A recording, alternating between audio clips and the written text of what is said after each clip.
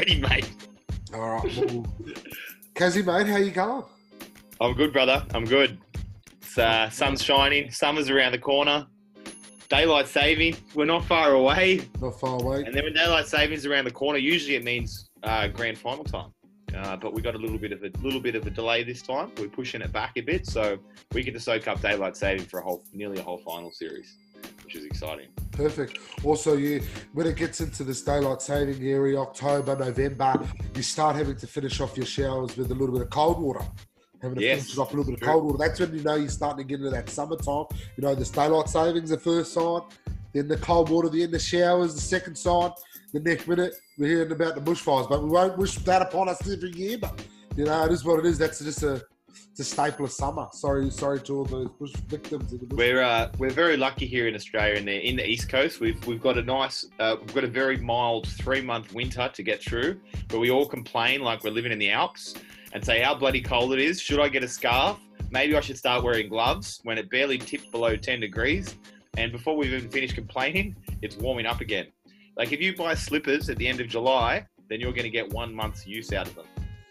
Because that summer's coming around. But below 10 is freezing. Yeah, we are fucking sooks. That's what we are. Anyway, we're going to get straight into it. We're going to run it straight. I'll let you take the first carry tonight there, Kaz. Who you got? Who's in your side? Yeah, look, I've been looking to run it straight at this bloke all year. He's given me plenty of reasons. You've held me back. You've held me back. Just like the guy who's sort of given lip in the, at the start of the game, and I want to go and take him out. And you go, just wait for it. And now's the time. I just knew you were going to get plenty of opportunities throughout the year, and I just thought, hold up a little bit. But I can't hold you back any longer. You know, he's taken 2 shots at us, at our front rows. Yeah. He's taken 2 tries off his front rows. This has really been the last straw. For all the faulty decisions that Jared Maxwell's made this year. Now, let's remember he was the referee in charge of that Knights Manly game, where there was no call for the interference with the kicker when basically all of us thought that should have been a penalty. We could have given that game a little bit more life, and perhaps Ruben Garrick gets the chance to kick that goal and level it up. And so he didn't make that call. And the most recent one we've seen now, which... Another Manly game, was he not the guy who was the video ref for when Wonga Blake knocks it on into Martin Tapau? Yes. He was. I'm pretty sure he was. Yes, he was that referee in that game as well. He doesn't know what a knock-on is, old Jared Maxwell. I think he's not sure if he's watching American football or perhaps, to be honest, the other one that I think of that comes to light is Tyson Frizzell against the Bunnies. When he went over the line, a referee would have called him for a double dribble if that was the NBA. Yet he called it a try. It's ridiculous. It literally, that would have bounced half a metre from his hand before it hit the ground. So shocking display. And now let's remember, this is the guy who, after those video refs in the Melbourne versus Raiders game, sent Bailey Simonson to the sin bin. Maxwell was the replacement for those guys after those guys got dropped. So there's not a lot of high standard going on through the NRL bunker at the moment. But that Lindsay Collins one on the weekend, not only is it beyond common sense for the guy who plays the ball to then be penalised for an obstruction, it's a front rower. You're taking tries off front rowers. What are you doing? Doing that? Can't be doing it. Well, I gave you a pass when he did it to Kate Ellis a few weeks back when the Dragons beat Parramatta. And this is the problem I'm not even sure you gave him a pass. I actually received a text message from you about it. Look. So I don't think you gave him a pass, but as you said earlier, I sort of just told you to just cool your jets. Yeah, I've had enough of the bunker now. They're inept, they're incompetent, and it's not good enough. And at least Graham Annesley is calling it out. He said that was silly. It's ridiculous that it was a no try. That's a try on Wednesday, Friday, Saturday, Sunday. It's on a try on every day of the week. Yeah. That's a try. And he respects the big men. Kate Ellis, it's just too much of this.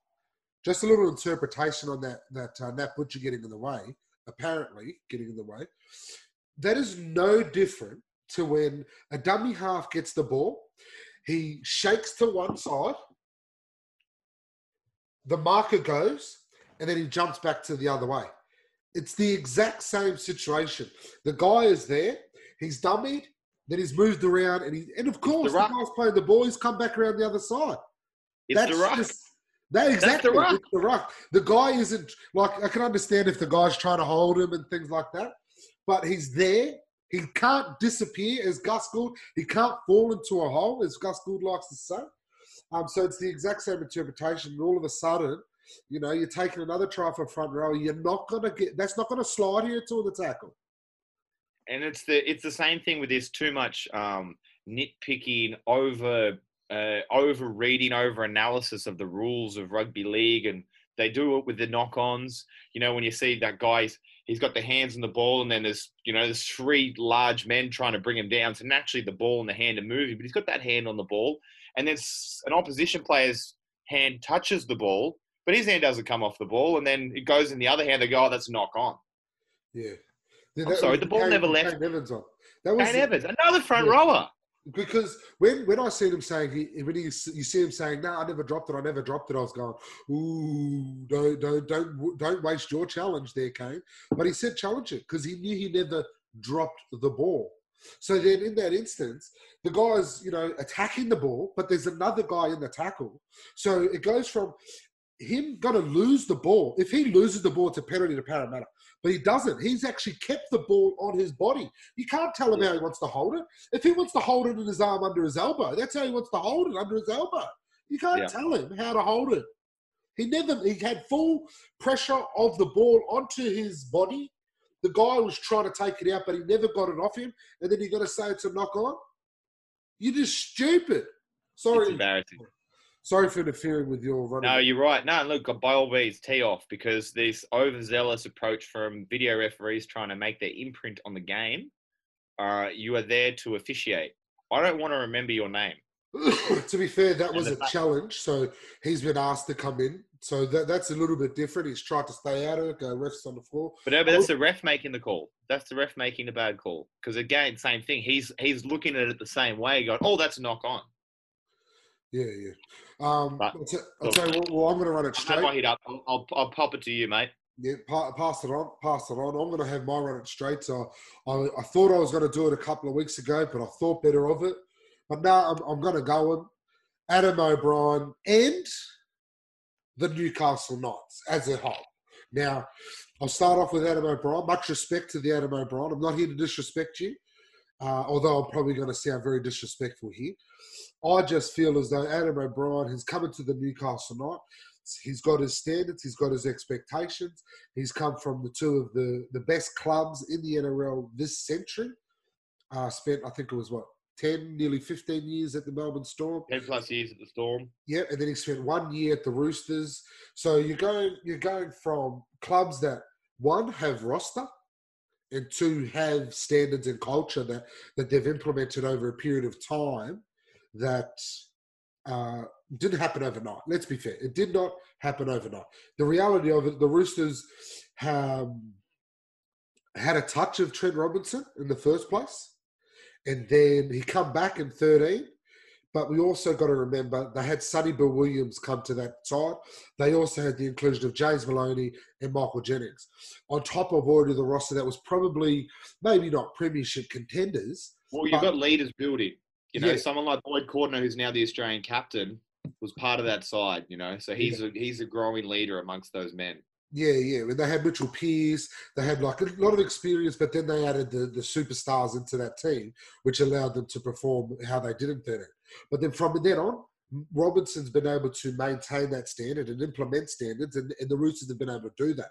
Same with the Melbourne Storm. Whether he was there, I don't think he was there from the start, but eventually once he got there, the standard's already there. So I feel like he's gone to the Knights and just expected the Knights, just because he'd worked in a system where the standards and the cultures are so high. He's gone to the Knights and just expected, well, because I walked through the Storm and I'm going to say and do and implement what I've seen for the last 10, 15 years, and you guys are just going to fall into line. And then the way that he's spoken, you've defended him a few times. I feel like I've probably been out of line sometimes. Like, what's he to say as well? Because he's trying to maintain a standard. But where I feel a little bit like, I find it a little bit unnecessary is that you still actually have to have the roster to be able to speak like that. You still actually need to have the standard to be able to speak like that. You look at the Tigers and Michael Maguire. Michael Maguire gets a little bit carried away as well sometimes about trying to expect the standard that he has, but you don't actually have the quality of players yet. Now, it doesn't just stop at Adam O'Brien. Adam O'Brien's tried his best, so I apologise if I've gone a little bit hard on Adam O'Brien, but it's not just Adam O'Brien. They, to be fair, I think Michelina hit the nail on the head. They're back to square one. They got flogged by the Warriors 1 week. They managed to beat the Sharks, who are not where you want to be measuring yourself on. Let's be fair. You don't want to be measuring yourself on the Sharks. And then they get flogged by the premiership contenders, the back-to-back premiers. So and really, they could have been more than 50. Really, they're not at where they need to be. So it tells me they may have improved from last year, but it hasn't been due to Adam O'Brien. It's been due to the fact that they've got more games under their belt. They're at that level now. They've probably got a couple of extra players. He may have added a little bit, but why it's not just Adam O'Brien's fault? What was Nathan Brown doing wrong? Yeah, look, I just thought that was unfair for him to get sacked. He'd already done all the hard yards. He brings them up into a position where they're probably a bit more consistent. Now, let's face it, they missed the 8 last year. What did they? They didn't come 9th. They must have come 10th or 11th. They come 10th or 11th, I think. Yeah, maybe even 12th, right? But it would have only been 2 or 3 wins. They've gained, 2 or 3 wins? And they've sacked the coach for it? I think there was a bit more. I think there was more to it than that. Obviously, there's a bit more going on in the background from that. By all reports, he'd lost the playing group, as they say, and that's a point where they want to try and shift. And I guess I can see where you're coming from here, Wick. And look, I'm a bit of a softie, being in the heartland of it. I'm around a lot of positive Knights fans and just positive aura and energy. They're all pumped that for the first time in 7 years, they're going to be playing 1 week longer than half a comp. And, there's something to it. As Roosters fans, we're a bit spoiled in our expectations of what we get. We've been spoiled more so since Trent Robinson's been there. Let's be fair. Before Trent Robinson got there, we weren't guaranteed final success. Well, we weren't guaranteed final success, but we were always, at least, if we'd missed the finals 1 year, we were only ever 1 or 2 years removed or away from, being a threat of some kind. Yeah, okay, fair enough. That's fair but yes, now we've been able to, with Trent Robinson, the Roosters have sustained Melbourne Storm-like success. Correct. And so I'm not talking, let's be fair. The Roosters have had a great roster. They've had a great... Now, I'm not saying that Adam O'Brien and that methodology or that ideology or that way of approach isn't going to be effective. But what I'm saying is the reality is the roster isn't where it wasn't at the standard that he expects, that he is portraying.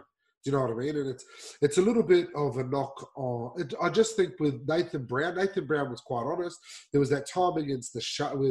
Too honest sometimes. Too honest. Yeah, too honest. But okay, fair enough. Maybe he was too honest. But what I feel is I had a soft spot for him. I liked Nathan Brown, and so when he got the sack, okay, maybe he did lose the roster or lose the change room or playing group. But also sometimes that's just something that gets said to justify the decision. Yeah, for sure. But anyway, that's why I was running it straight at them, because they sacked the coach and they haven't improved to the extent that they should have. And then the way the coach has spoken about the team throughout the season, I just thought it was a little bit off the mark, personally. Tell me, Wick, 2 weeks out from the finals, do you see them going any further than week 1? No. Not a chance. No chance, because they play south of the Raiders, and south of the Raiders will beat them. Well, there you go. They've got Adam O'Brien and the Knights have got a lot to prove and change your mind when it comes to expectations. And I think all fair shots. Fair shots. It's not. It doesn't bother me that they finished 7th. There's probably 6 better teams than them this year. It's just the way the coach talks about them as if they're the second best team of the year. Well, no, they're not. Would you not say though sometimes that he's he's understanding their standard as middle of the pack, and I want you to start thinking like we're working towards top of the pack. But you feel like they haven't reached that point to earn that yet. Yeah. And like you look at Michael Maguire a little bit, he says he sort of was a bit soft. He wasn't very brutal. He wasn't as brutal as Adam O'Brien throughout the year. maybe because he is more aware of where the roster actually is at. Hmm. You know what I mean? I'm not saying he needs a clean out. I'm not saying that roster in a couple of years' time can't get to where they need to be. What I'm saying is they sack the coach, and then this guy's coming and expect them to be top four. Well, they're not a top four side. There is a clear, distinct 5 teams that are better than them, and South Sydney will feed them on them if they play them week 1. Even without, well, you got to feel like the way that this Knights team has been building. They get the first taste of finals footy this year. There's an addition of Tyson Frizzell coming next year. Yep. It's starting to be that next year there's a lot more top 6, top 4 kind of pressure or expectation. Well, I could probably almost half justify Adam O'Brien a little bit. But they've also got to start putting in those performances. Like when a team, over 20 weeks this year, they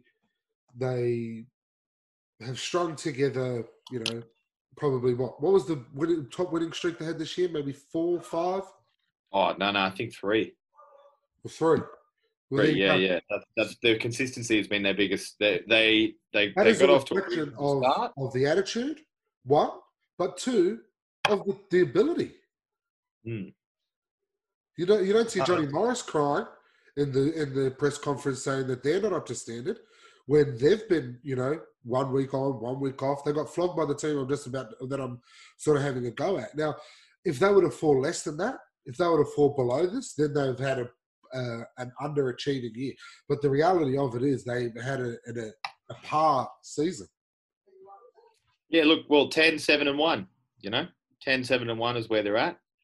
They're early on in the year, their defense was, quite admirable and quite very strong. It was what's keeping them in a lot of games. And then it's that defensive lapses in attitude over the past month or so, which has been, they're on full display for what's been the unraveling for them. So, yeah, they're going to need a lot of improvement, and they're going to need a lot of improvement very fast if they want to do something come September. Yeah. Well, yeah, I just think, like I said, they're going to play 1 more week longer than half the competition, and it's an improvement, but it's not the improvement that you would have thought they were going to get from the way that they carried on about the sacking of the coach and then the way the coach proceeded through the year. Enough about him. He's still, I'm not saying he's not cut out. I'm not calling it a Wikiverse Adam. I don't want to have a Wikiverse Adam. I feel like he's got plenty more to do as a coach, as a head coach, and just, it sort of rubbed me up the wrong way, some of his press conferences. No, that's all right. You run that straight, brother. Well, speaking of running it straight, mate, let's talk about the fellas that run it straight every single week. This is my favourite part of the show. So, like, one of the Dummy Files was funny and favourite, but we've achieved what we needed to achieve there. This is my favourite part where we get to celebrate. How did they go? And what a performance from front rowers it was this week. Yeah. Not only did we have numerous try scorers, so I'm going to run through the big fellas try scorers. Fantastic teamwork as well, might I add. So Friday night, obviously, Taniela Paseka and Martin Tapau, both of them getting over against the Dogs. And it's great. It's great when one front rower scores. When 2 score, they're having a party back there. And then we move over to the Sunshine Coast on Sunday. Now, these boys have done a little bit of tandem scoring as well. Nelson Asafa Solomona and Tino Fasua Maliawi, both of the big boys. 5 tries for Tino. He wants that gong. He wants that gong. So he's fighting it out with Hamlin Ueli. And then, of course, who could forget Sunday night? Toby Rudolph with the match winner. And how good has he been? Yeah, he's been fantastic this year. Just to sort of touch on something that you mentioned earlier in the year, we were talking about guys who have sort of spent a year or more in reserve grade before getting their sort of full-time shot. And this is a guy who spent a couple of years in reserve grade. He had an opportunity earlier young, and then, went into reserve grade, played a couple of seasons for that Newtown side. And at 24 years of age, he's in his first full season of the NRL. And how ready does he look? Yeah, perfect. And exactly. Barnstorming. He's been wearing that 13 jumper every week, but coming off the bench. So those 5 boys, they were sensational. And that was just tries. Those were tries. And obviously, Lindsay Collins, special mention, like he should have got a try. He is a try-scoring front rower for years to come. I think he's looking after that number 50. He wants to chase 50 like Big Papa. But on Thursday night, the display, the finesse, Thomas Burgess putting grubber kicks in, getting repeat sets, forced dropouts, and then taking the first hit up off the dropout. That's what he does, mate. We do everything. We doing it all. Tries, kick goals. Doing it all. That's what Yahoo kick goals. You know, and we love it when we see it. You know, Jared Warrior-Hargreaves is the epitome of a front rower and that aggression and everything he brings, but also the excitement you see in his face when he gets to throw cutout passes or inside balls.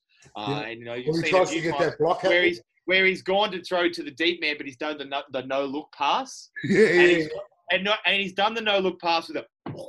Yeah, you know, he pulls the face like you or I would. I know they're going to show this on the replay later. Ooh! So, just fantastic work from the big man. Absolutely. Fantastic. Dummy foul. We've got nothing for the dummy foul this week. Well, I've got nothing. Have you got any? No dummy foul entrance. And you know what I've started to notice? We started to see people going from dummy half when they should.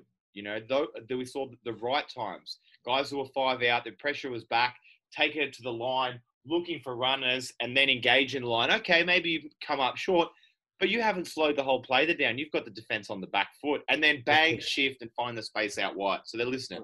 Yeah, and if you sort of come across a little bit, and then go, that's different as well. That's a bit different. Like I said, exactly what you said. They've looked for some options. This is They've engaged the defense.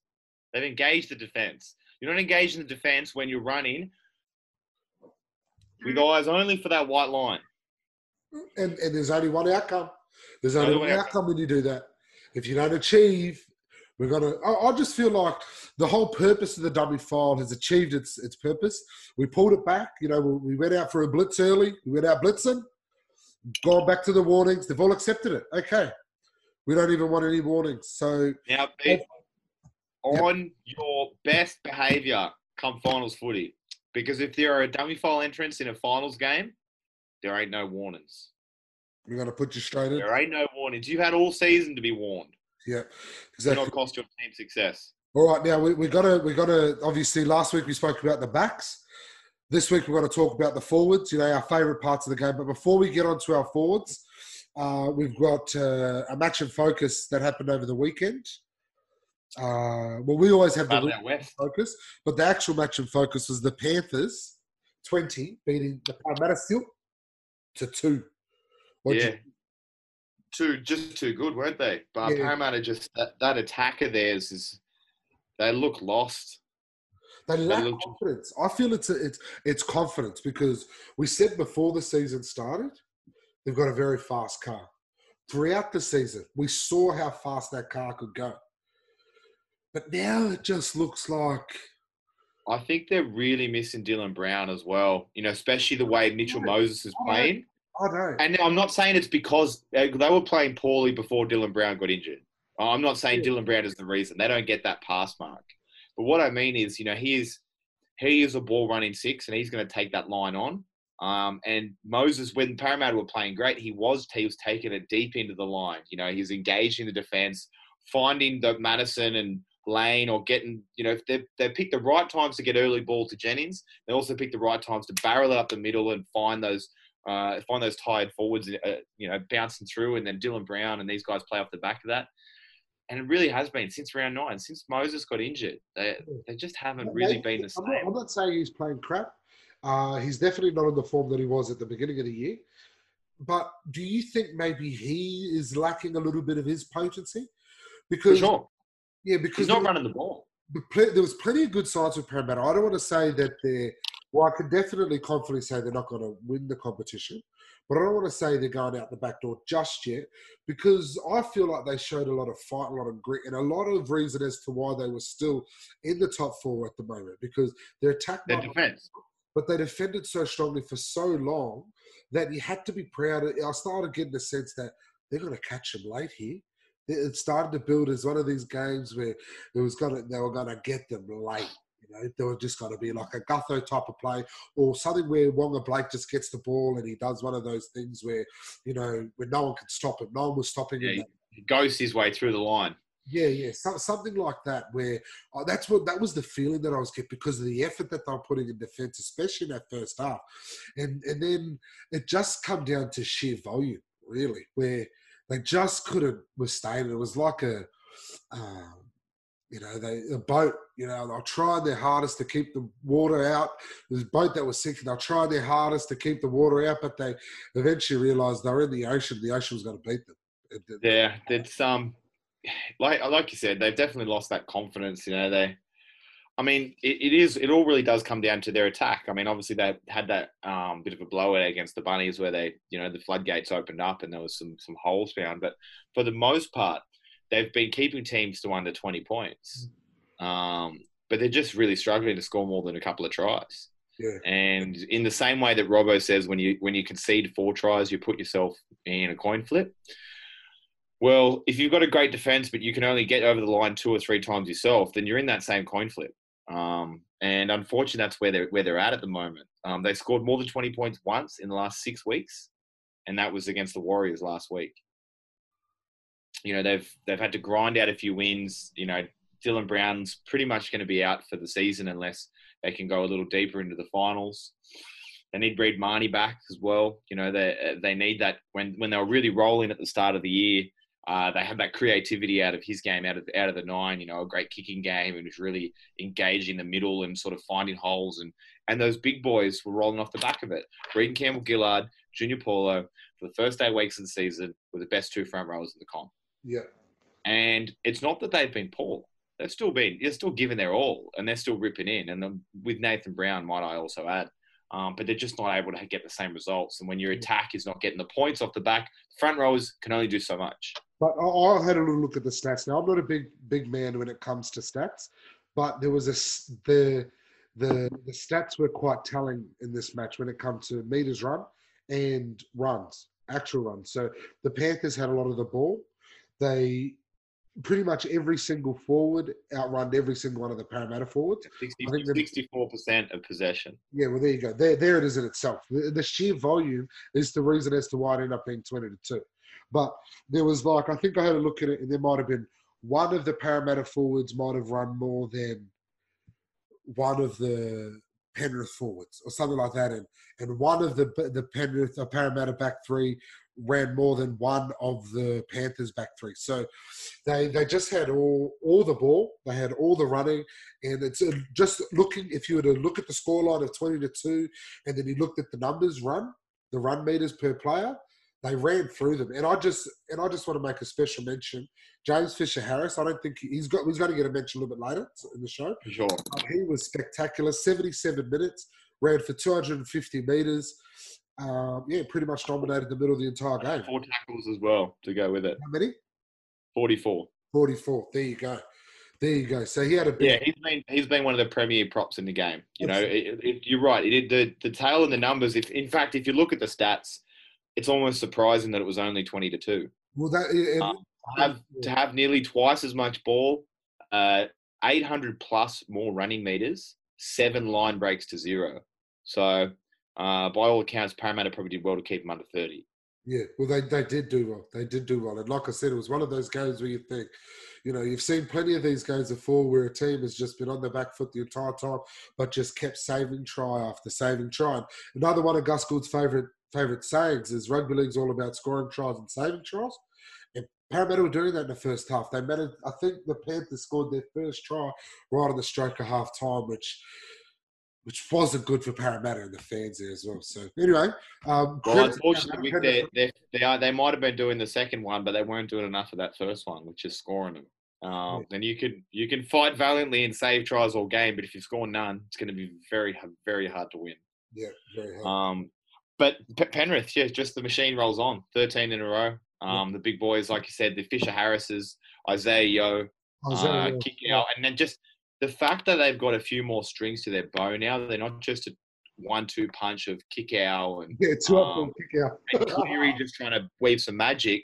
Liam Martin has been the find of the year. Bless it. Kurt Capel was brought in to take that second row spot, and Liam Martin just hasn't given it back.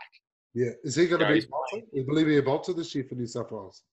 He could be a bolter. Like I'll be disappointed if he's not in the squad at least. I think making the squad it might be a bit hard for him this year. Yeah, fair enough. I think there is a lot of guys ahead of him. Like I said, let's remember he's had one good season. I can't see Boy Cordner playing Origin this year. Yeah, you've been adamant about that. I can't see him missing it. There you go. Well, only time will tell with that one. Yeah, exactly.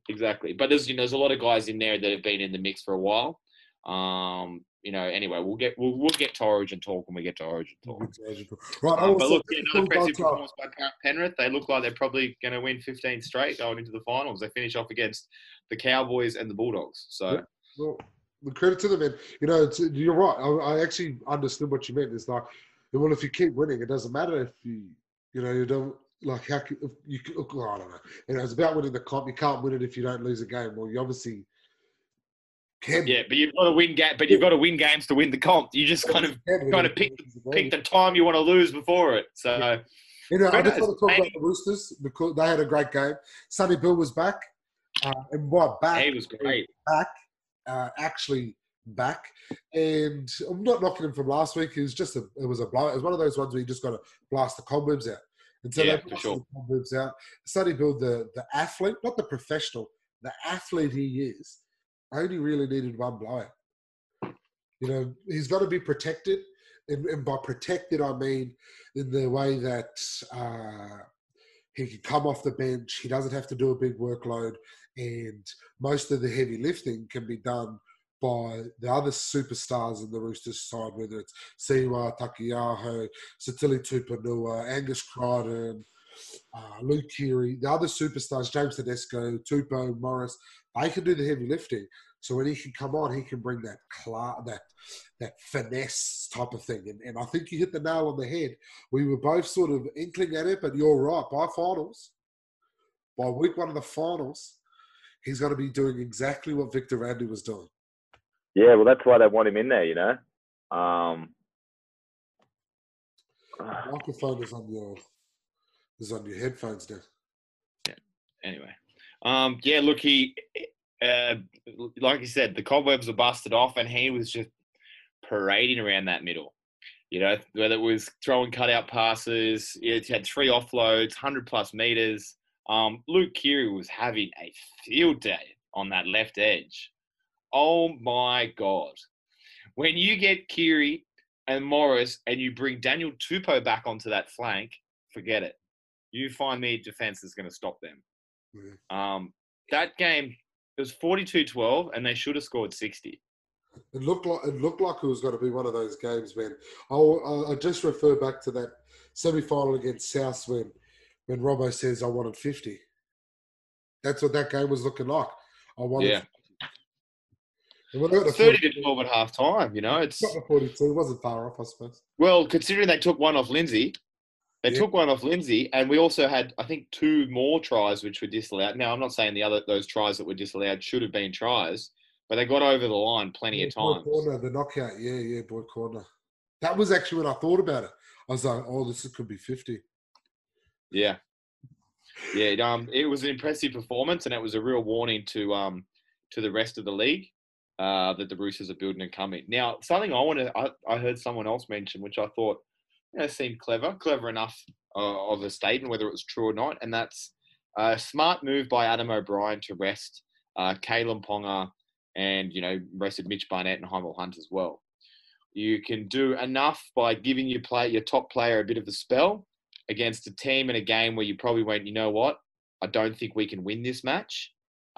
So I'm going to rest a couple of my top guys.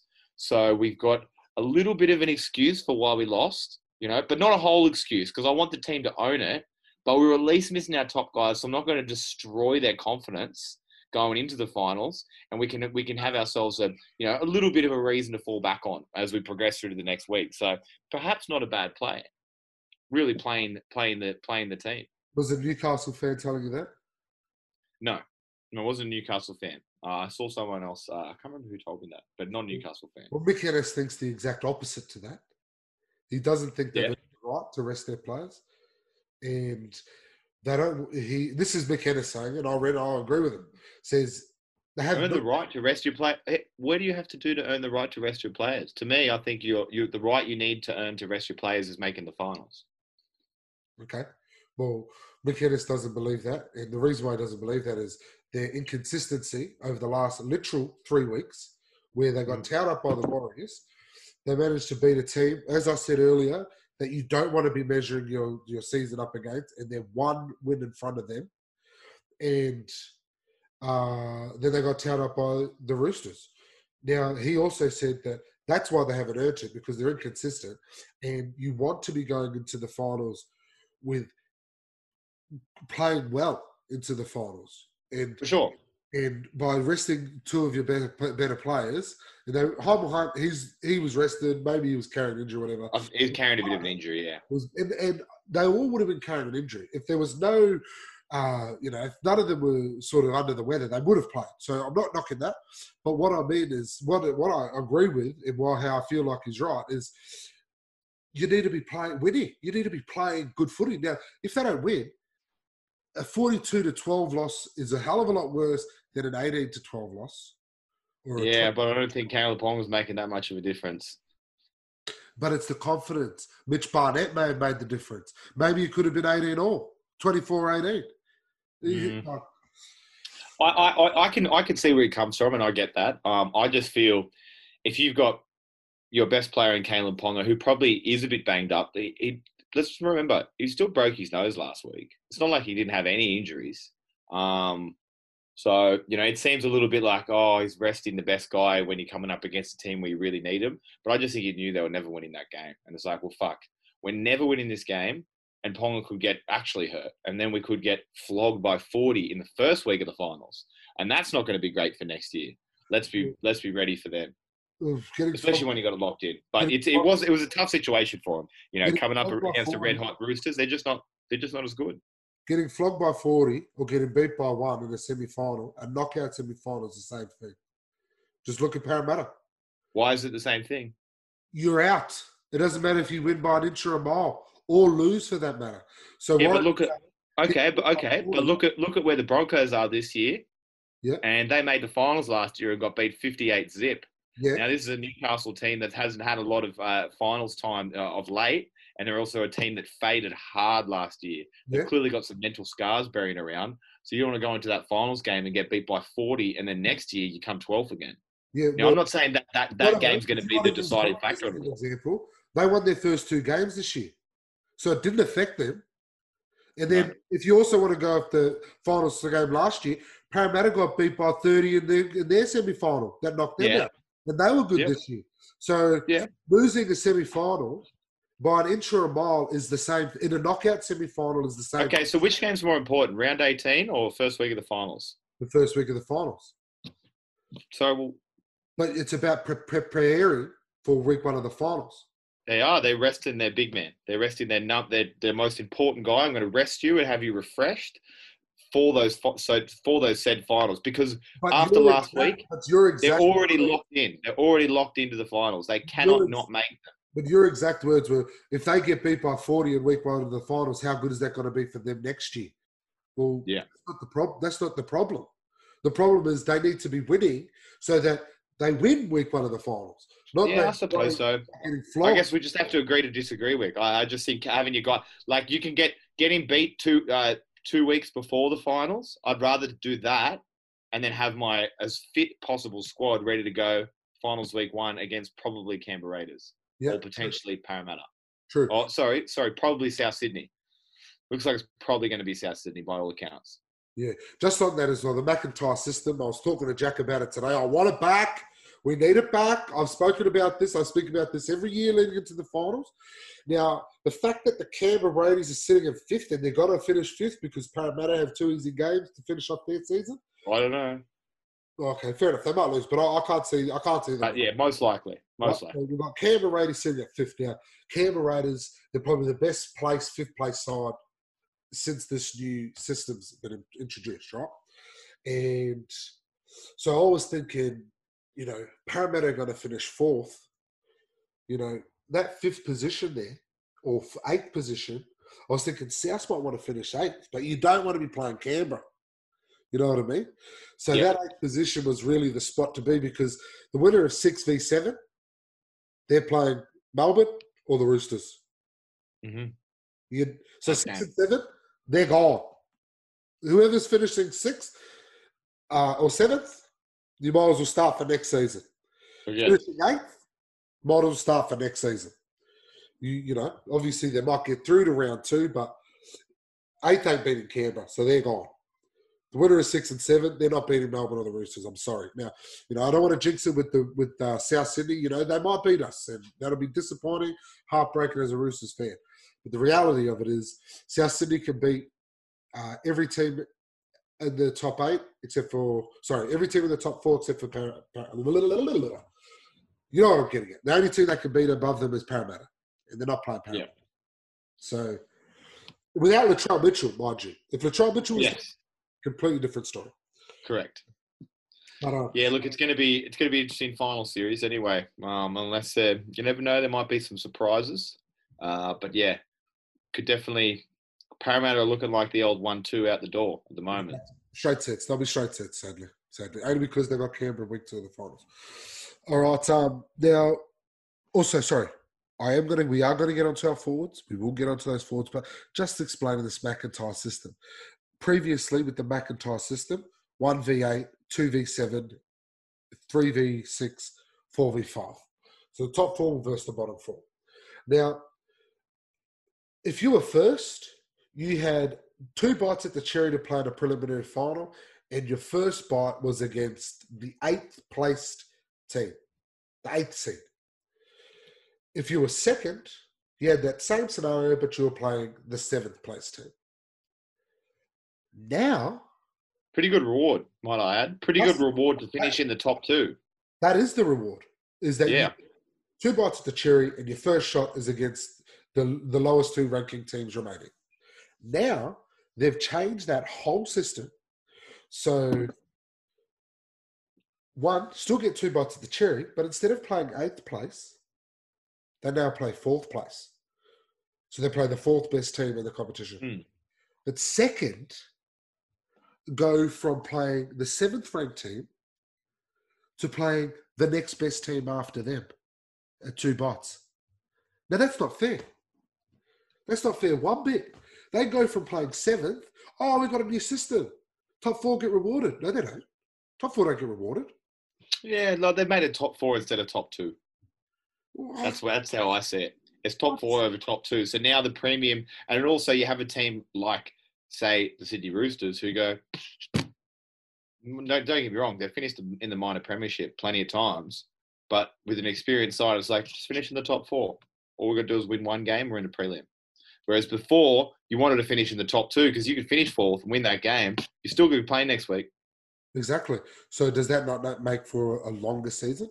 I agree. And look, the only issue with the McIntyre system was the weird things that happened when a team that came 3rd lost the first week and then had to go and play away against the team. Like we saw the Tigers lose to the Roosters in 2010, and then the next week had to play in Canberra, and Canberra finished 7th. You know, easily fixed solution.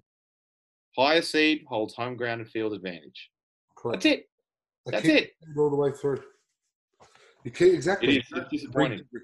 But the only justification for it, so it's not fair. It does make sense, because I was about to say it doesn't make sense, but it makes sense. It's just not fair to the top 2 teams. And it's actually rewarding.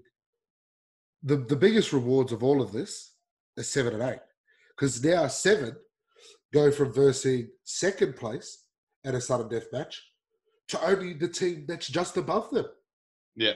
At a second bot. Well, the winner is the fans, in their eyes. The fans. If you're the fan of said 7th team, you know you're going up against the 6th team with a chance to be alive one more week. And the fans of teams who might not have someone in the finals, they go, well, I've got 1 versus 4 and 2 versus 3 cracking matches coming up. When it was 1 versus 8 and 2 versus 7, the 1 versus 8 game was always on Sunday afternoon, and there was a fair chance it was a 40-point flogging. Yeah. It had to be on Sunday afternoon as well. So that's the other reason why I can understand. So the first week of the finals was fixed then. They couldn't change it. It had to be in that order. Otherwise, if it was in a different order, one of the games could be a dead rubber, really. So, okay. for 1 week, for 1 week, for 1 fucking week. That's all it was. Anyway, enough about that. It ain't going to change. It's not going to listen to me unless I put them in a It might change, though. It might change. Let's remember, the AFL used to have the McIntyre system. And then they switched to the system they have. And the NRL had the McIntyre system and switched to this system.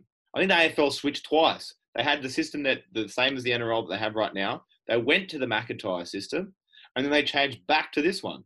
So people change. Who knows? The Landys might go, fuck it. I want to reward the top 2 teams. We're bringing back, you know, we're not going to do the McIntyre system. I'm going to call it the Volandis system. Yeah. And top seed holds home field advantage. There's the change. The Volandis system. I'll call it. I don't care if it's called the Volandis system, as long as it brings that trigger. Anyway, that's another story. All for it. We get on to our forwards. Our all NRL team. We're going to talk about nominees for the forwards. Should we save the best till last, or should we start off with the front rows as we do every week? Let's start with the big man. I think we should start with the big man. We should give him the most airtime possible. They take the first hit ups. They make the first tackles. They do everything. All right. Well, I'm going to start with my guy. Well, not my guy. He's not my guy. But I'm going to start with who I think, because we could talk about our guys forever. We will get to them, but I'm going to start off with Josh Papali'i, big puppy, down the nation's capital. He's been the most dominant front row for the last two years easily, and probably gone on 3, could have been 3 years. He's really taken a leap in that time as well. Another thing, and Ricky Stuart's done it well. He's started him off the bench, and it's not because he's the 4th best front row on the team at the time. It's just to allow other players to get a bit of that taste of the start. You know what I mean? And his ego hasn't gotten in the way. His performances haven't dropped. I don't even think his minutes have necessarily dropped. It's just a little tweak that, it's always been a better team that's been well below them on the ladder. And a little bit clever there by Ricky. And as I said, Ricky Stuart's won it this year against me. He's won it more than just me against this year. I'm going to have to put it to bed, the Wiki versus Ricky. And every now and then I might have my shots in here and there, but as a ongoing seasonal thing, Ricky Stuart. Well, he's done it.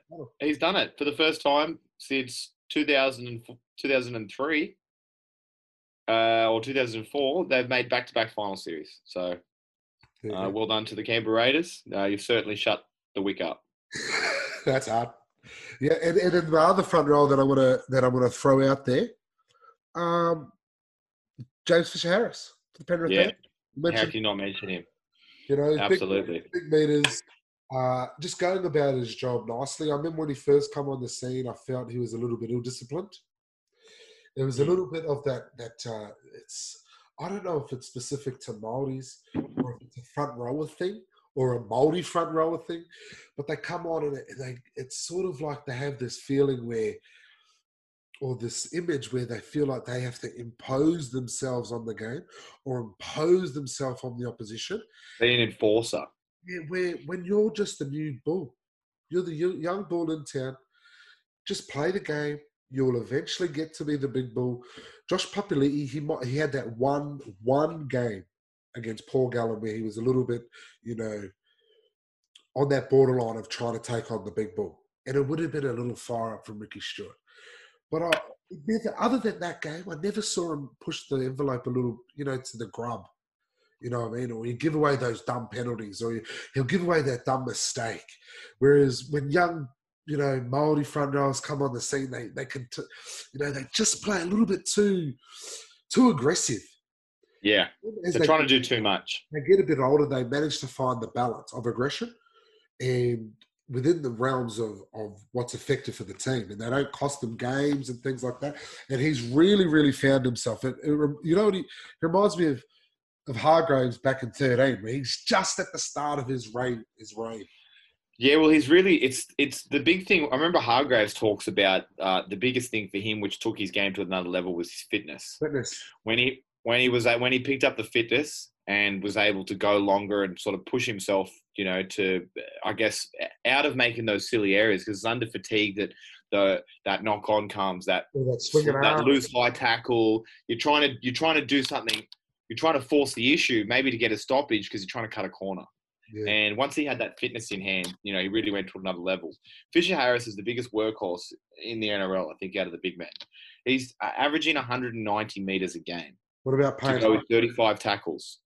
Oh, the tackles. Payne Huss doesn't not make He's tackles. right there with Payne Haas. He's right there with Payne Haas. Who's already amazing, the fact that Payne Haas is this like standard bearer of workhorse front rowers in his like second full season. It's fucking phenomenal. Yeah. And look, why not talk about that guy? He's been a shining light in a sinking ship, and you can't wait till he gets to run off the back or be pushing the ball forward for a team that's actually playing winning football. But he has not let that hold him back.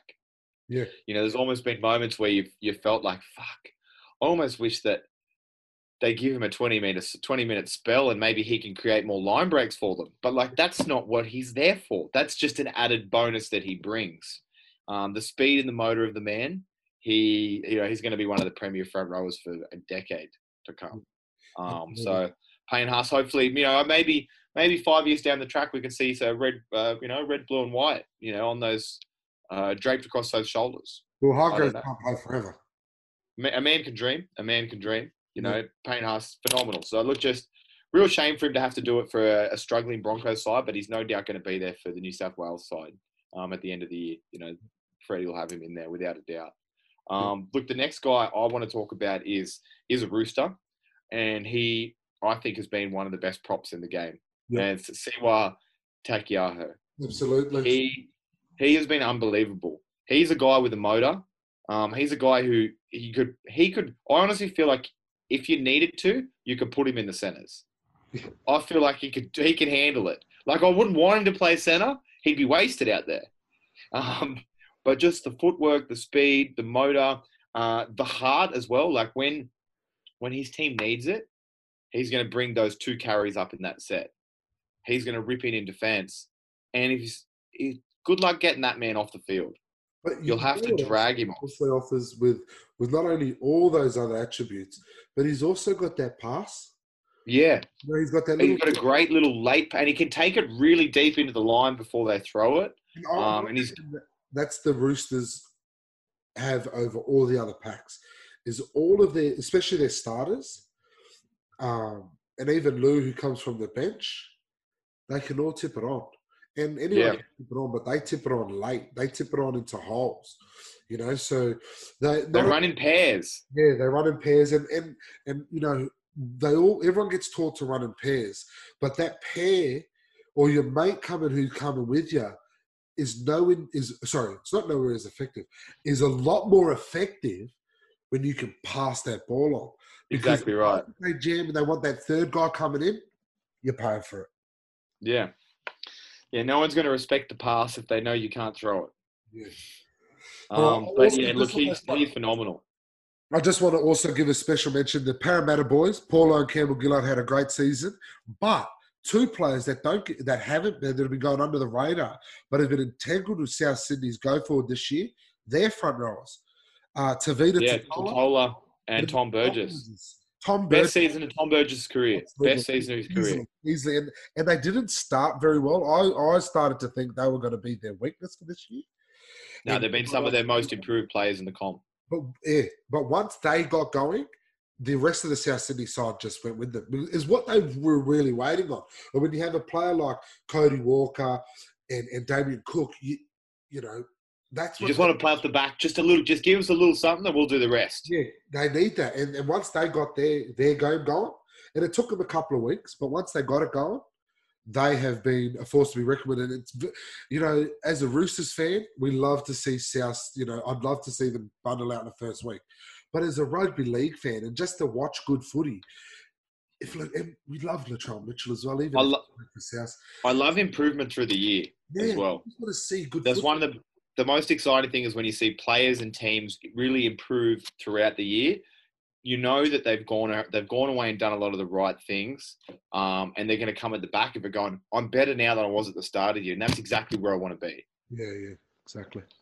So they're fantastic. And I guess it's hard not to talk about front rowers and not talk about the young Manly front rower, Adam Fanua-Blake. Yeah. He's had a bit of a disruptive year, a few games out here and there, but he's shown both when he's there and when he's not, the influence and impact that he makes.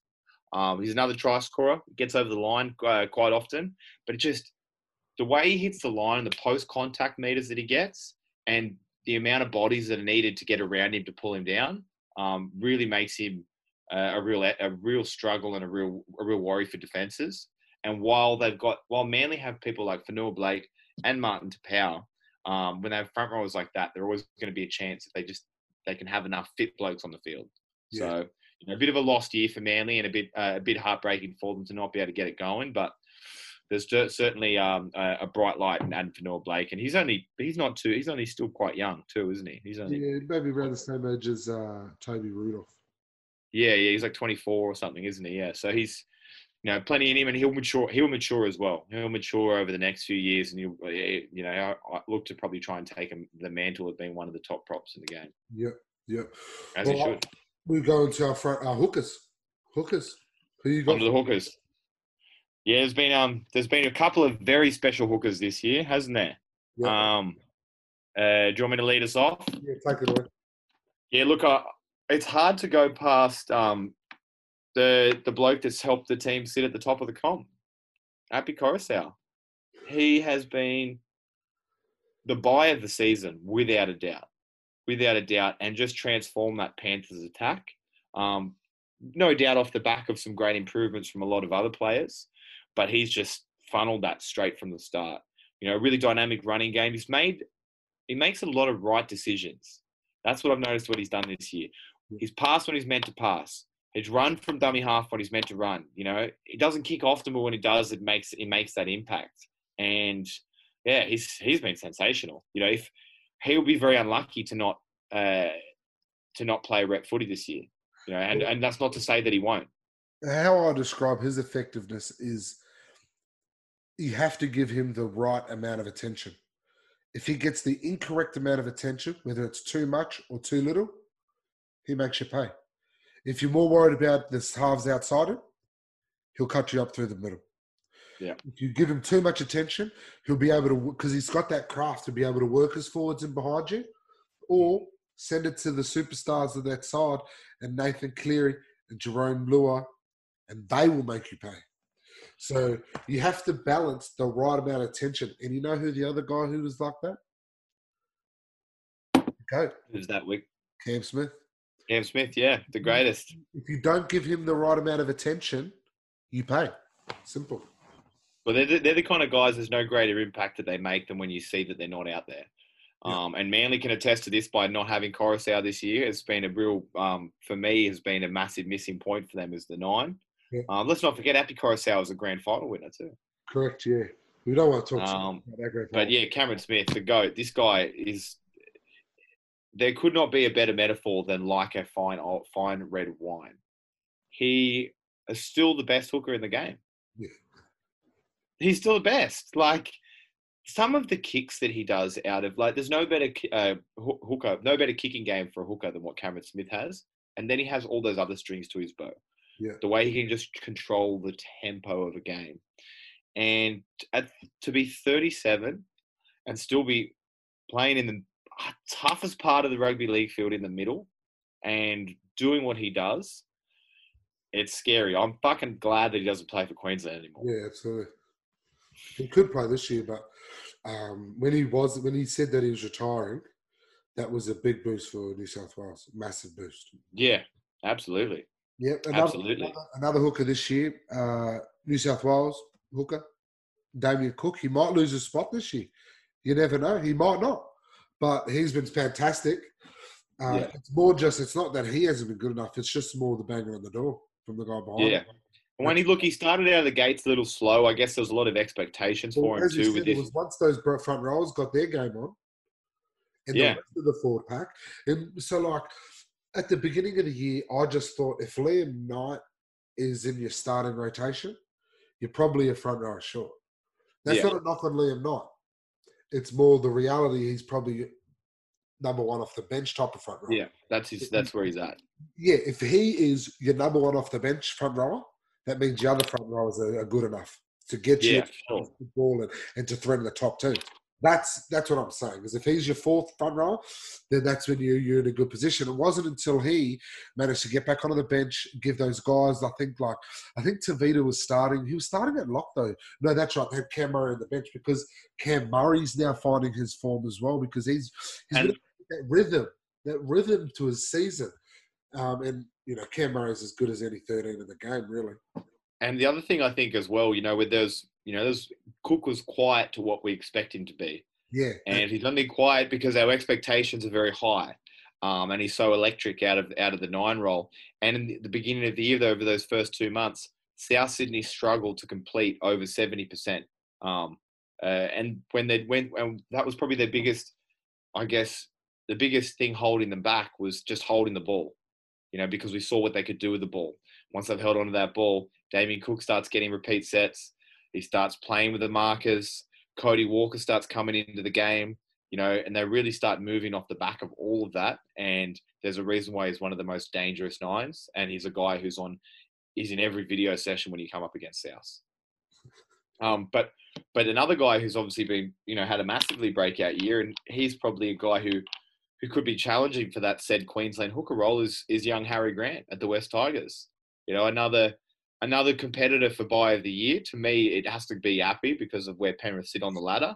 But considering how much better of a football team the Tigers look like with Harry Grant in it, wow. For a young kid in his first full season, he has been the best player in that team. Yeah. Easy. Yeah. Easily. On the side, so maybe not for Luma, sorry, the winger. Yeah. So that's who he's battling with, really. So that's an impressive first up year. And as we've seen, just the class of the man as well. Naturally, the Tigers want to hold on to him.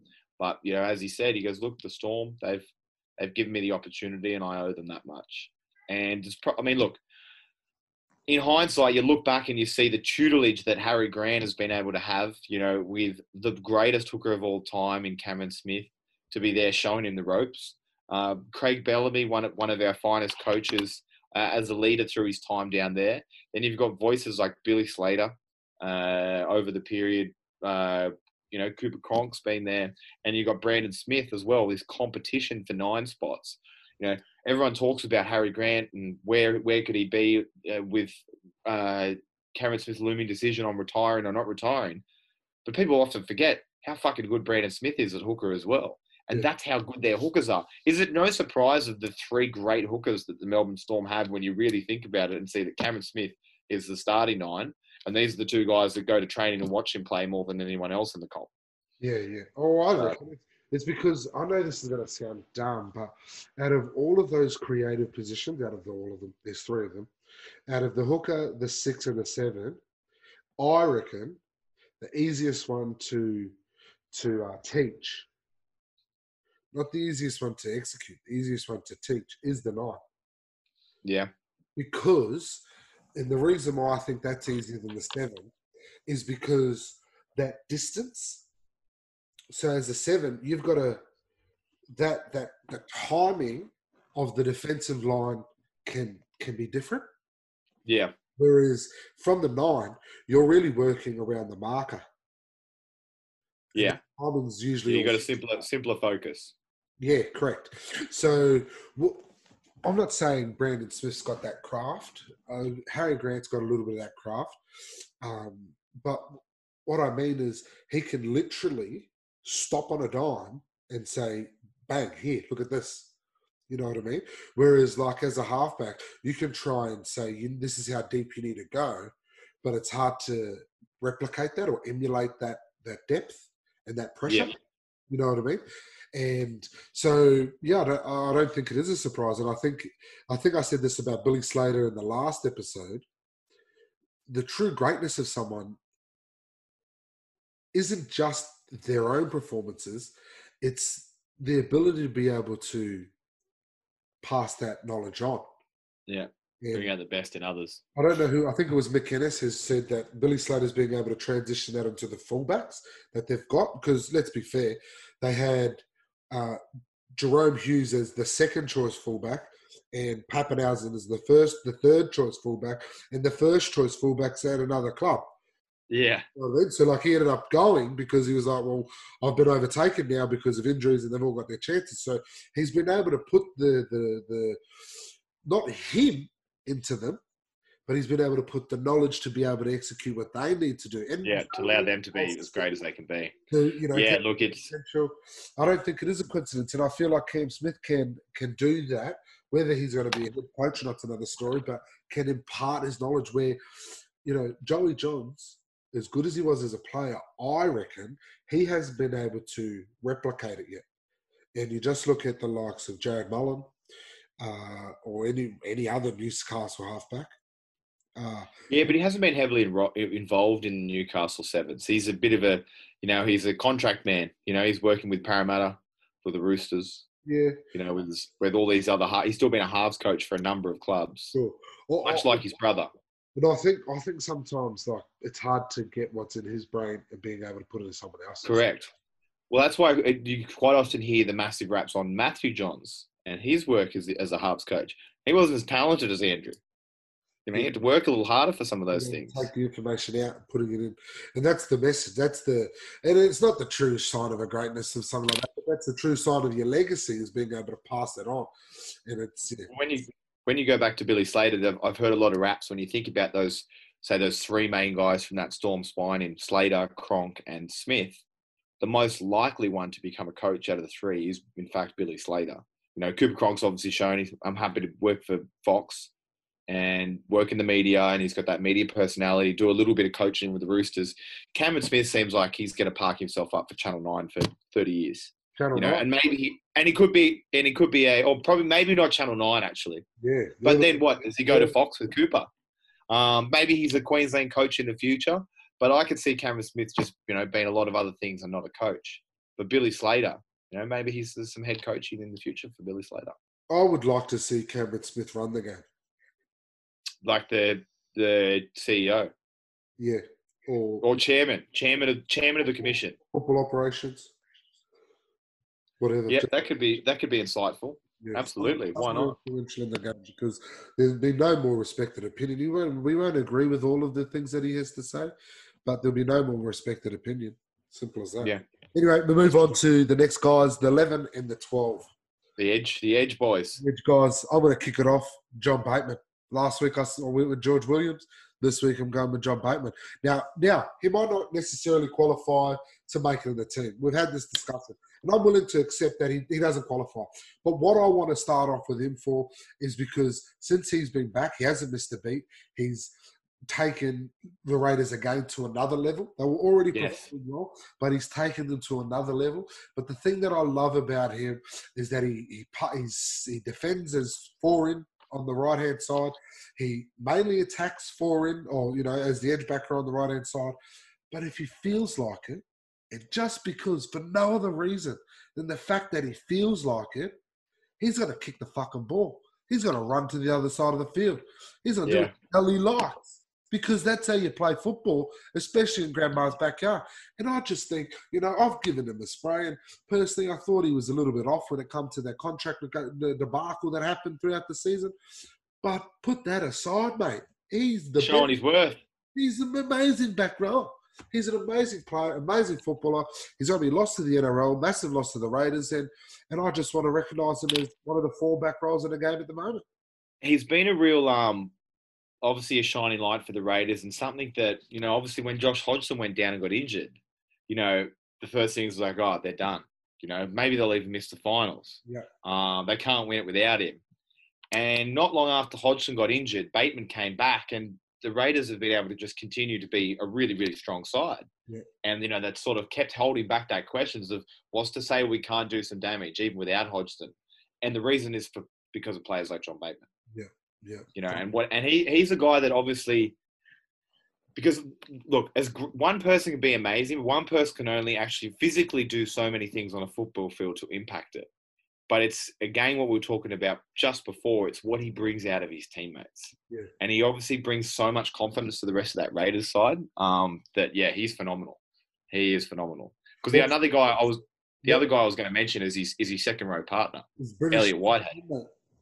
Mate, he put a little grubber through on Saturday as well, which helped set up a try. He hasn't I don't think he's missed a game in 4 years or 5 years.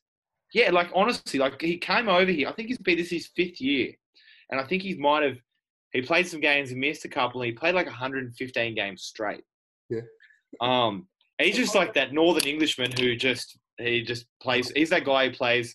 When he was growing up, he played league on the weekend. He also played union just to stay fit for league, and then he played for the school team, and then he also played Oztag and touch and water polo in and around it. But also, he's from England, so he obviously played football as well. He would have had to. Yeah, exactly. He's been great. You know, he's always a deep hole threat. Coming in close to that line, the way he hits that line really strong, and obviously a workhorse as well, as you expect from England. All the skills, isn't he? He's got all the skills. He can offload. He's good in defence. He's a good.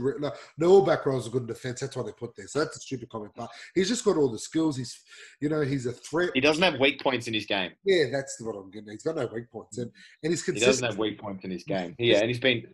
Also, that's the other thing that I was going to say is he doesn't die wondering, and I'm not saying he changes matches, but I see him try and change matches. Yeah, he's not going to die wondering. Yeah, and he'd go like, okay, if you're not good enough, you're not good enough. But he doesn't necessarily give me the football, but he'll go looking for it. You know what I mean? Yeah, he's not afraid of the moment. Yeah, he's not afraid of the moment. He's not afraid of the moment. Yeah, and you want as many of those guys in your team as possible because football is about moments, and when moments become too big, can be the difference between winning and losing. Now another back row, edge back row that was impressive this year. He's really, really improved this year. I'd have to give him it's a tight one, but I'm probably going to give it to him because I don't want to be too biased. Jaden Sewer, been fantastic for South. He's actually started to turn into one of those enforcers, really. He's a threat on the edge and with the ball. He's damaging in attack, in the defense as well. He makes you know. He's put some serious heat in some of those hits now this year. He's really sort of consistent all year. I always thought, he's probably not quite there yet. And from the first game this year and every game after that, he has been top shelf type of player. Yeah, he has. He's been phenomenal. It's a great find for South. He's only a young guy too. I think 22. I think he's a Queenslander too. Yeah, I think he is as well. Yeah, I think he's a Queenslander, so he's probably got some origin for him coming for him around the corner. Just a fantastic find, and obviously having a guy like Jaden Sewer probably gives Bennett a lot more confidence now than at the beginning of the year when he went, I need to put Cam Murray on an edge because I don't think we have enough edge threats. So that's and obviously the emergence of Bailey Sheridan as well has also allowed that too. But you wouldn't be able to do that unless you've got a strike weapon in a guy like Sewer. So yeah, he has been great. I can't fault that selection. If you didn't mention him, I would have. Yep. Now I'm going to be the homer, Wick, and I'm going to mention a guy who's been one of the most improved players in the competition this year. Situli Tupouniua. He is playing so well that he's not giving up that starting spot. He filled in nicely, during this injury-plagued middle part for the Roosters. Now, I remember when he burst on last year, when he came off the bench and he had a couple of those great runs where he hit that hole, created line breaks, getting the offload, and they're all exciting. And when you've got 20 or 30 minutes on the field, you can just kind of go like an Energizer bunny. And then this year he started to get a few more big-minute games, and he had some moments where he was a little quieter and just sort of going about his business and a bit more, I guess, expected of him without the strength in that side. But he's come out the end of that, from having all that and showing that he deserves to be there just as much as anyone else. Yeah. To the point that Angus Crichton, who has been phenomenal this year, like another guy, both on the edge and in the middle, like the way Angus Crichton started the year, he looks like he's going to be in Blues calculations. Robbo's like, Angus, you stay on the bench. Situli, you're all hanging on that edge. Angus, I'm going to use you in the middle. Yeah. That's a real testament to how well Tupouniua is playing. He hits a great hole. Yeah. He is a hard guy to stop when he hits that hole. He's got enough ball playing in him to throw the pass too, or get the offload. And again, he's only young. He's only 23. He'll get a lot better. Yeah. He'll improve a lot. Well, we watched that under 20s, 2016 under 20s grand. 2016. Yeah, when we were down in Culburra, South Coast. Yeah. No, it doesn't matter. Yeah, that weekend, and I didn't know he was actually in that team. So one know was in that team, which is, the graduates of Victor Radley, Nat Butcher, and obviously Joey Manu, Joe Manu. and obviously Sitili Tupouniua. But I never knew he has been a part of the club for that long. Yeah. So he has come through, been a part of the breeding, part of the process, part of the building. And now, as you said, as he's come out through that other side, he's a mainstay in the side. I still think there's every chance he's probably going to be coming off the bench by the time the finals come around. That's what I was But getting. he's shown himself that he is a worthy starter in the NRL. Correct. Well, there's plenty more back rows as well to talk about. Obviously, the big man from Penrith, the guy who I think is the greatest player in the game at the moment. Nobody can take Greatest player in the game. at the moment. Give him the ball. Wow. Wow. Good call. Viliami Kikau. I said it from the beginning of the year. People asked me who was going to win it. And did I say Penrith are going to win it? You had Penrith in and amongst all that, yes. Maybe top 4 or something like that. And I played. You said Penrith are going to be awesome, and I said why, and you said Kikau. Yeah, because no one can tackle him. Simple as that. Yeah. And then he's proved me right. He's done me justice this year. So thank you, Kikau. And yeah, like it goes without saying, he's been unbelievable. The thing is, he's been unbelievable for a long time. I just have this memory of the 2018 semi-final against the Sharks. So they must have won week 1. So they could win the Sharks, so they go on to play the Sharks. And I just was looking at him, and I think he's too good. He's too good. And then I think I might have seen him as well before that, like watching him. But then as you see him at the field, you see how fucking big the guy is. You're like, who? I don't care who it is. No one can tackle him. And then I think my memory of that game was the Sharks were smashing them. Not smashing them, but were comfortable, especially at half time. And the second half, the Panthers started to come away with it. Yeah. When he's in full flight, when he gets going, and that's what happened. The Sharks managed to just get away with that game, but it was like, the clock is what saved them, if anything. Panthers are coming. The Panthers. I think the thing that's been massive for Kikau's game is, like you said, he's been good for a long time. Yeah. But when you've got a team that's only got 1 or 2 weapons, you can sort of angle in and try and neutralize that said weapon. Yeah. And while he's always going to be tough to tackle, to opposition teams knew if we can shut Kikau down, Panthers don't have any other weapons to throw at us. Whereas now they've got more strings to their bow. They can use Kikau as a decoy. They've got other forwards punching the line. You've got Keary just having a field day with the boot. And then you've got guys like Crichton and Naden and Toto and Mansour and Dylan Edwards all becoming threats. That now Kikau doesn't have as much to do, so now he can do more. Yeah. So he's the best. I think there's no question he's the best edge back rower in the competition. I don't think there'd be many people who would argue with that or who could come up with an argument for that. Yeah. But as I say, when I talk about guys that help make his job easier, he's second row partner this year. Cape, much like Sitili, come in. Kurt Capel was a starting back rower. Liam Martin was coming off the bench, in deeper in that squad, and he's come in for an opportunity, and he has not given back that spot. I mean, you keep talking about him as an origin bolter, but he's been sensational. And having that other edge threat makes Kikau just so much more powerful, and it's been really, really key for the Penrith success this year. Yeah, and we've got to have special mention.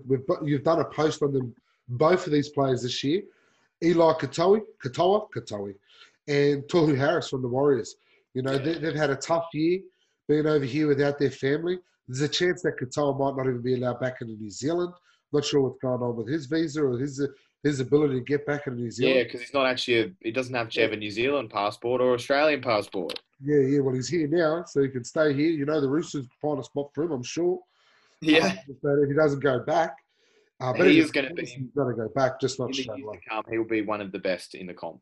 Yeah, his position, absolutely, without a doubt. Yeah. I've got him on Instagram. So whenever we do a post on someone, I try and find their handle so I can tag them in it. But then also I feel, I want to follow them, And so his story come up, and he shows it. He showed a picture of him in 2017, which was 3 years ago. Granted, it's 3 years ago, but he was so big.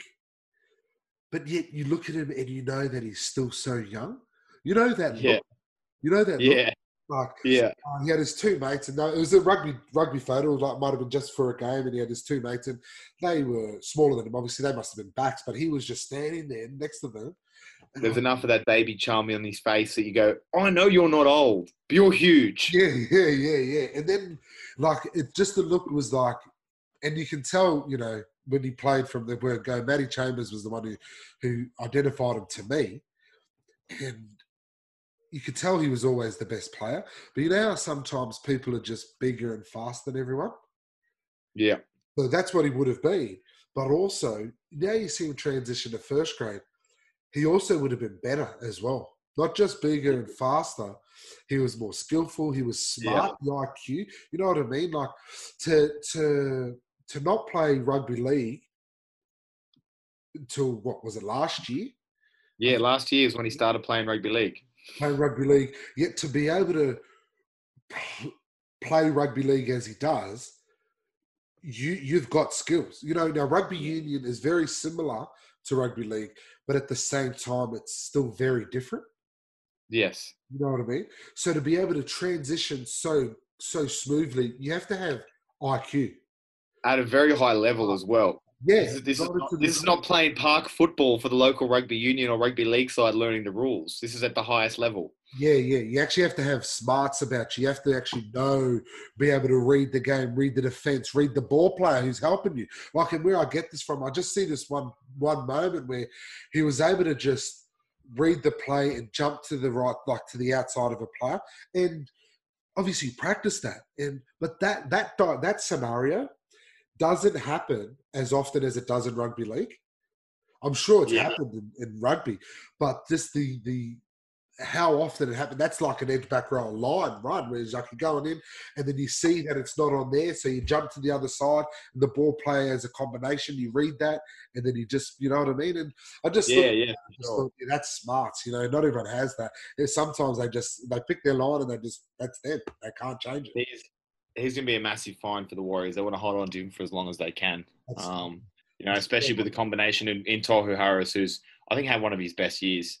I mentioned when I sort of talked about him earlier in the year that he'd had a bit of injuries in the last year or two, and then he'd been back on the park. He's been one of the Warriors' best.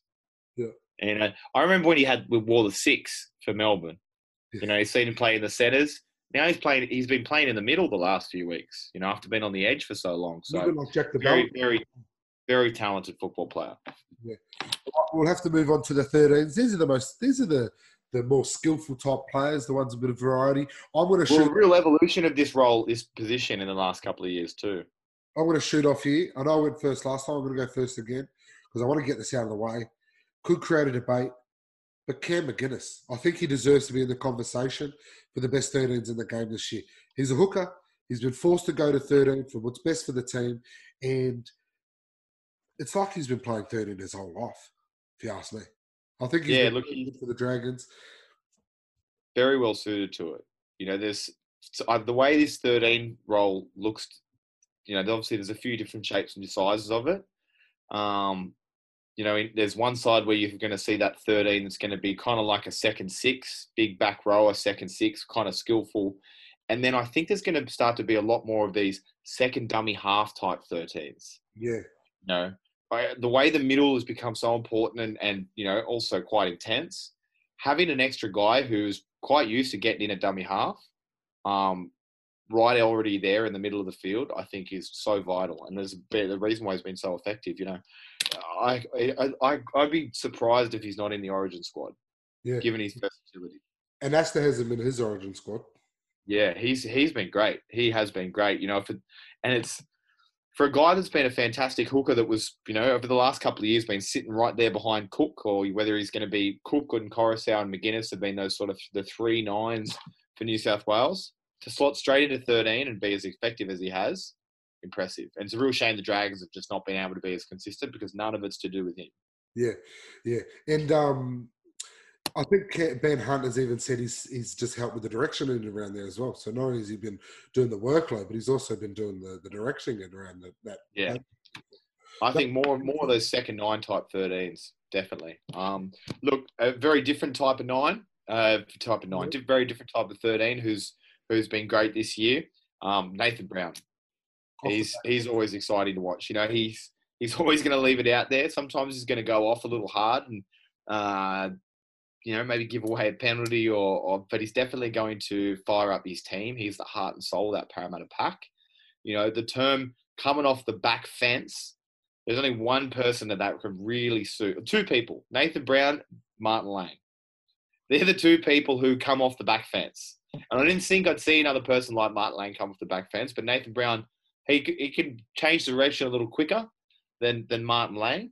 And the work that he does, he's not a big guy, Nathan Brown, but he plays like he's 120 kilos.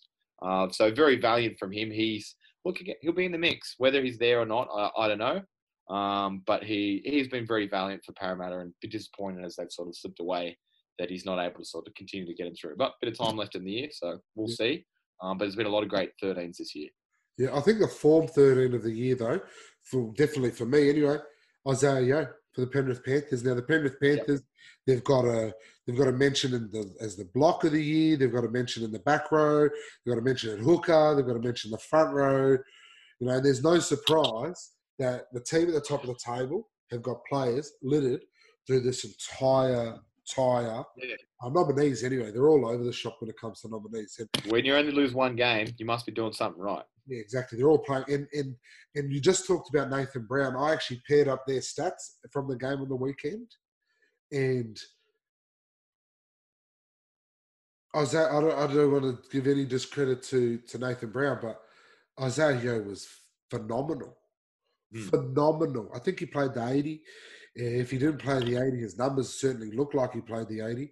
And, you know, to go from, you know, I've got a mate who's a Panthers fan, Ryan Hamilton, if you're out there listening, shout out. And he was asking to trade him last year. And I couldn't believe it. I thought he was so. He was on the edge last year too. He's really made a nice shift into that 13 jump. So versatile, and that could have been his downfall in a way where, you know, he didn't know what he had to do. He didn't know if he was playing in the centres, whether he was playing in the middle, whether he had to play on the edge. You know, you could do that if your one position for the season or for the team is this, and then in a game you might need a change. Okay, fair enough. And then the next week, I'll put someone else for that position, and then you go back to what you're doing. Because he's been given the one role this year, and he hasn't had to venture too far out of that too often, we're actually being able to see how consistent he actually is as a player, because I always thought he was good enough to be doing these performances, but to be able to maintain it throughout the whole year is the skill, and that's what he's been able to do this year. And that's why he deserves to be in this conversation of the best 13s for the year this year. It's been fantastic.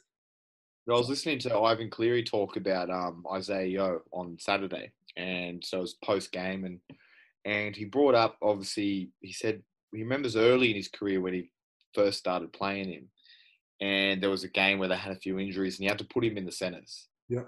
And he went out there in the centres, but he was just comfortable immediately. Like, the coach felt that he could trust him to do the job that he needed him to do out there. And he said from that moment, he knew he could always trust Yeo, and he had definitely bigger sort of, I guess, ambitions for where he could be in part of this side. And Fisher Harris was originally the 13, but they've made the shift and moved Yeo off that edge into the middle because he offers more and he knows he can bring more. And look, hopefully he gets rewards at the end of the year with a blue jersey because he deserves it. And just to mention Ryan Hamilton again, he's actually changed his position to the point where he says, I can't believe I thought we should have traded him last year. So yeah, we've all got jumped on board. The Panthers, you know, they're prowling out there. What does a Panther do? Does a Panther roar? Whatever a Panther does, they're doing that out there in the West. And they're certainly roaring. They're certainly roaring. You got any other 13s? Yeah, look, there has been a couple other good 13s this year. Look, you can't go past like another really sort of I guess great emergence has been down in Canberra, Joe Tarpany. Absolutely. You know, he's certainly really come along for them, what he's been able to offer. He's a guy that can play on the edge, can play in the middle. You know, he'll do what you need him to do. He's got a great work rate. He very rarely makes bad errors. You know, I know you don't want to focus too much on something that someone doesn't do. It's also what they do. But he's not the guy that's going to let that team down. And he's just been sensational in a team that has not only they've had to deal with Soliola gone, Horsburgh gone. They've lost a lot of depth through that middle. And he wasn't starting in the 13 to begin the year, and then they had Horsburgh in that 13 role, and then Tarpany is now slotted in there. But he was starting on the edge, that's why, because Bateman... Yeah, he was on the edge, but he's moved into that middle, and I think he looks at home there. Yeah, well, that's where I think he belongs. He played 13 in the grand final last year. Yeah, he sort of moves to the edge early in the year, but 13 is where he belongs. Yeah. He's been phenomenal. Well, in the middle, really, like, he's not the...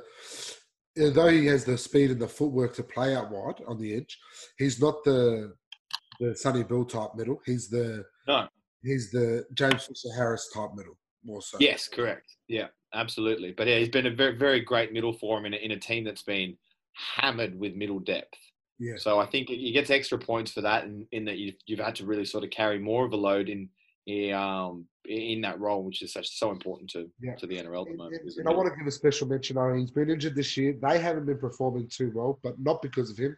Jason Taumalolo. I thought he's still got big numbers. He still performs. Still the benchmark for 13s. Yeah, exactly. So, well, just give him a special mention. He might not make the All-NRL team this year, but I do feel like... He could be back this week too. Reports he could be back playing for the Cowboys this week, so which is great to see. Yeah. But look, there's so many special 13s that that we've got at the moment, and there's quite a few that we've missed out on who have been injured. Obviously, none other than our favourite, Victor Radley. Yep. So a real shame that we haven't been able to get to see him playing footy this year. But Jake Trbojevic, another great 13 playing for a struggling side. And none of it's to do with what Jake Trbojevic is out there doing. He's going to be wearing the 13 for the Blues at the end of the year. There's no doubt about that. And look, he's still just a phenomenal player. Phenomenal player. Anyway, have you got any other? I think we might even call that a wrap for tonight. We've gotten through. I think that's we've got ourselves some nominees now. We've got a couple of weeks to fine tune who's going to make that squad. But a couple of big footy games to help decide this as we come into the finals. Yeah. There's going to be a lot of backers and toing and froing between you and I. There could be a few arguments over who's going to get the spot, because the thing is, we're going to agree. We're not going to have a Zach first and second team and a Wiki first and second team. We're going to have a 2 in the tackle first team, all in a row, and a second team, all in a row, and we will agree. So if there's some good convos or there's some funny little spats that we have, I will screenshot them, and they will be up on Insta. We will share them to the world, hopefully not too explicit. And hopefully we can agree. We tend to agree on a lot of things, but sometimes it's hard to, get, fit find that middle. 4 positions, really. So, we'll see how we go. Anyway, it's been a pleasure, as it is always.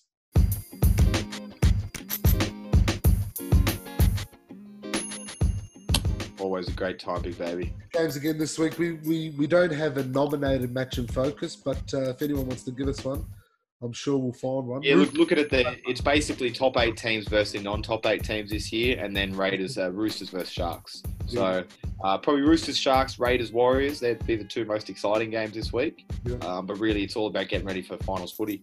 Boston, Miami kicking off in their Eastern Conference Finals later this week, so we can talk a bit more about that next week as we're deeper into the finals. Tomorrow? Is that not tomorrow?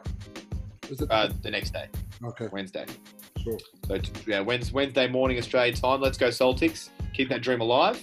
Well, and the winner will play Lakers or Clippers or Nuggets. Yeah. Really?